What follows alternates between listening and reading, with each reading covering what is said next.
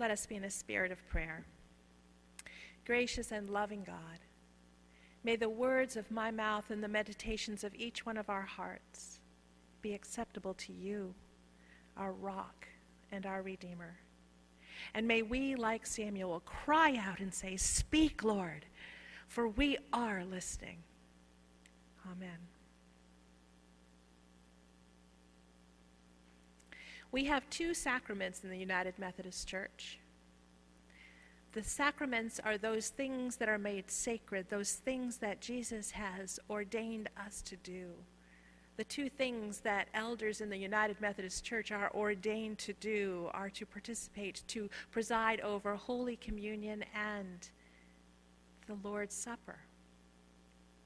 And Maundy Thursday is the day that we celebrate that Last Supper, that time when Jesus shared himself with his disciples.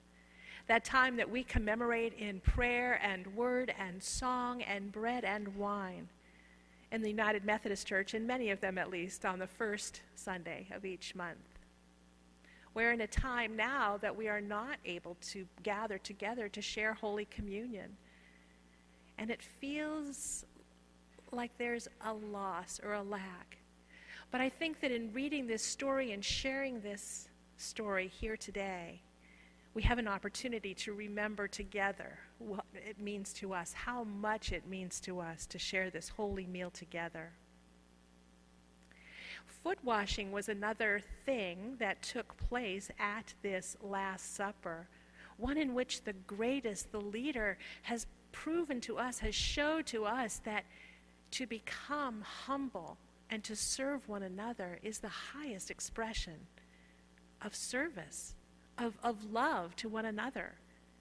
It's such a wonderful opportunity but it's a hard thing to come to, because as you heard in that dramatization of the story, it's not the expectation. The expectation is that the one who is greatest is the one whose feet are washed, the one who has the money, who has the status.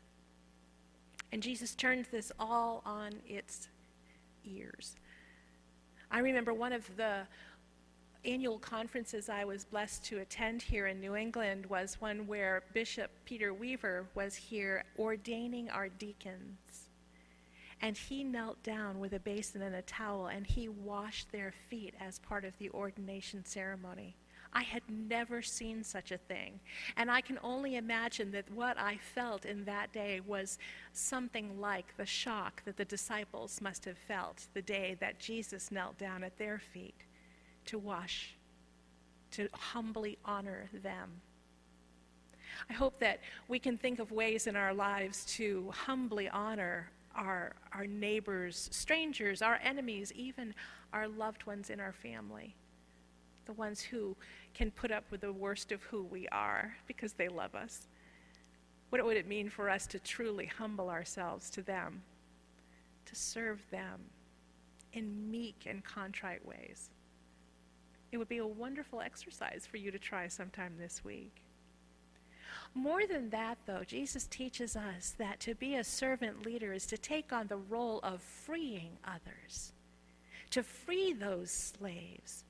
Not just from the idea that they have to be the ones who are kneeling in front of those who are wealthy and rich and honorable and whatever else that status might carry, but to free them so that they are no longer oppressed. You heard in that dramatization that that person was eligible to be beaten. And that's one of my prayers in these days, that when we are housebound with people that I fear that there may be abusers out there who are anxious because of this time. And my prayer is that we all might treat each other in a more kind way during this time especially. Because when we're anxious, that's what happens. We either are just simply anxious and it manifests itself as worry, or maybe we're very anxious and there's despair or depression or tears. Maybe we take it out in disrespectful ways or angry ways. And my hope is that we can hear this story today and see Jesus glorifying God by being humble, by dropping to his knees and washing Peter's feet, even though Peter resisted. Peter said, "You won't wash my feet." And Jesus says, I must. Otherwise you will have no part. And then Peter, in his impetuous way, says, well, then wash all of me. Wash me clean, Jesus. I want to be completely immersed in your love. I suspect that's how we all feel, just dying to be a part of all that Jesus has to offer, to be freed from our sinfulness, from our fear, from our sense of unworthiness. And in that, we give up our personal authority. When we bow down at the feet of another and are humble, we give up that idea of having to control everything, having to have power, having to know every detail, having to be the one who makes the decisions or at least be informed of them. Because frankly, that's not possible in this time of uncertainty. And I believe with all my heart that this time of uncertainty is when Jesus comes to us most strongly, saying, fear not. Some of you may know that song. It rings through my head every time I remind myself, be not afraid, I go before you always. Come follow me, and I will give you rest. In this time when it's so easy to get embroiled in that anxiousness, that fear, and we feel like we need rest and we have time for rest, but we can't quite sleep because of all the thoughts that are mulling around in our head. Jesus calls to us, be not afraid. I will give you rest. Lay your burdens on me. Let me be in control. And you simply be. So these things that we're talking about today, these rituals, these ceremonies, both of foot washing and the holy sacrament of communion, are symbols, are signs of what we believe with all our hearts and our faith. Now, a sign is something that's concrete, like a street sign, a stop sign, my cross that I'm wearing here, something that is concrete and usually has a concrete meaning alongside it. Because I wear a cross, you know that I am a Christian. I believe in Jesus Christ.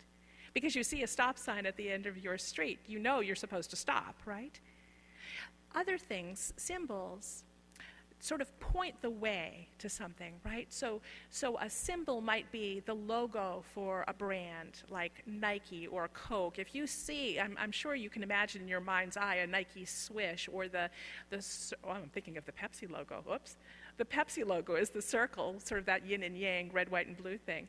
But that reminds you of what it symbolizes, even if you don't see the words alongside it.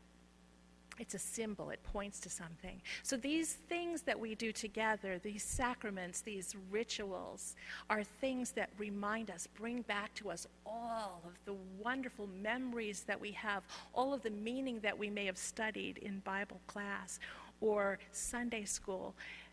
We begin to understand the richness of those things.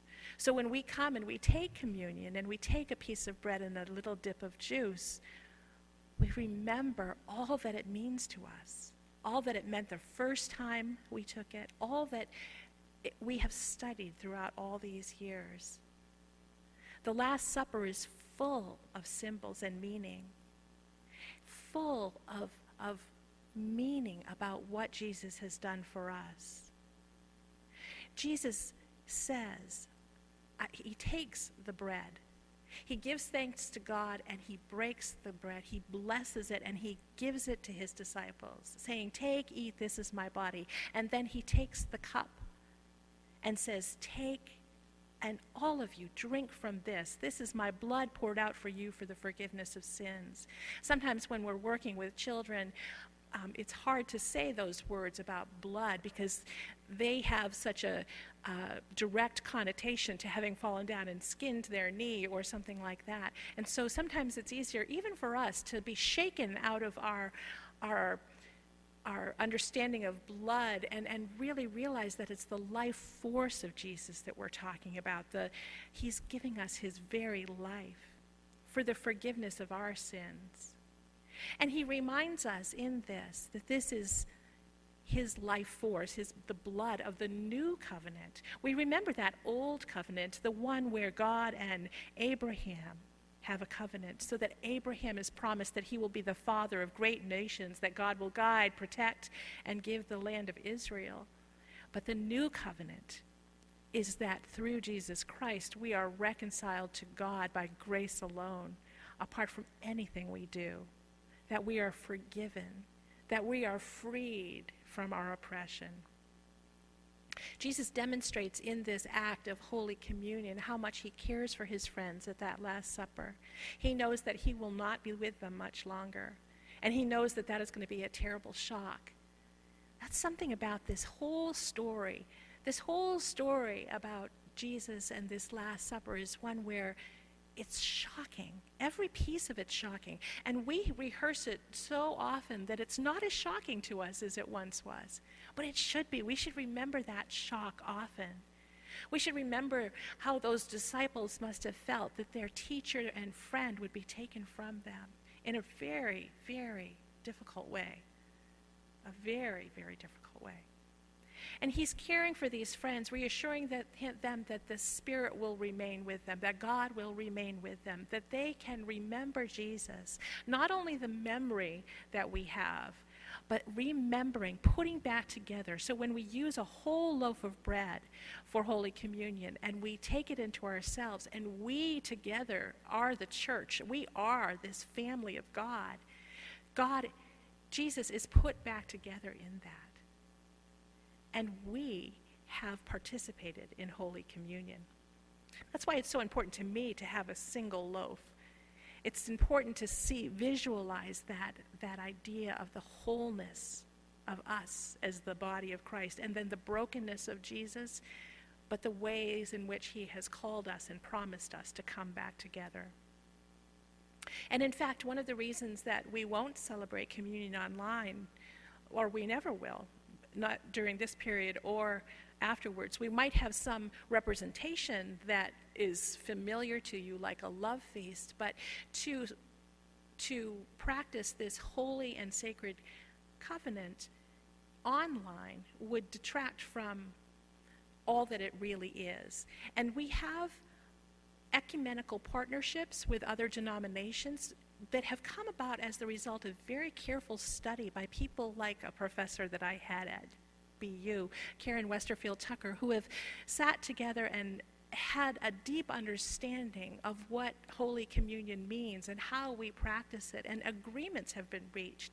In fact, there's a document in the United Methodist Church called This Holy Mystery, and Gail Carlton Felton has produced a Bible study on it, a book study on it, so that we can understand together how each of these elements are so very important in how we share communion together. We need to remember in the process of doing this that Jesus is offering this for you. You are the one who is being forgiven. It's a deeply personal and intimate act that Jesus does with us here. And as I said before, it is so shocking because in that time, it would have been so offensive to those disciples. What was he suggesting? Cannibalism? That would be an abomination. Who would eat someone's body and drink their blood? Especially Jewish people, for whom drinking any kind of blood was an abomination. Not blood pudding, not anything like that. So in this, the language was used to impress the sacrificial nature. Everyone understood that giving a sacrifice in this time was such a precious thing, and that was part of what was happening in the language that was used in each of these Gospels about communion. And what a lovely thing that the sacrifice was to God, in the presence of God, and essentially it meant to eat in the presence of God, to take part in a meal alongside God. The other piece of the shock was that it was so profound that Jesus was willing to give up his life for the sake of others, that they might be freed. And beyond that even, this whole fact that we celebrate Holy Communion, just as my cross here does, it signifies who we are. It's a piece of our identity. There was a German theologian named Ludwig Feuerbach who says, "You are what you eat." And that's so indicative of this fact that communion is a holy time, a meal that we share with one another, and it proves, it demonstrates our shared Christianity together. Now, not only that, but the time of not eating, this time of Lent when many of us are fasting, is also indicative of our identity as Christians. Eating and fasting mark us as Christians. They proclaim our lineage, our religion, who we are, what we believe, what we do. When we eat and drink together in this way in Holy Communion, we become a new tribe, the family of Jesus, celebrating his life, coming together as a new family, not just eating and drinking, but defining who we are and proclaiming our belief. In the earliest stories of Paul, those writings that came even before the Gospels, where folks are divided, there are factions, that Paul reminds them that they participate together alongside one another, rich and poor, black and white, male and female, alongside each other in the Lord's Supper. We are all together in one family. Jesus gives his life for the community, and those people came to understand that. Paul says Jesus gave his life for you.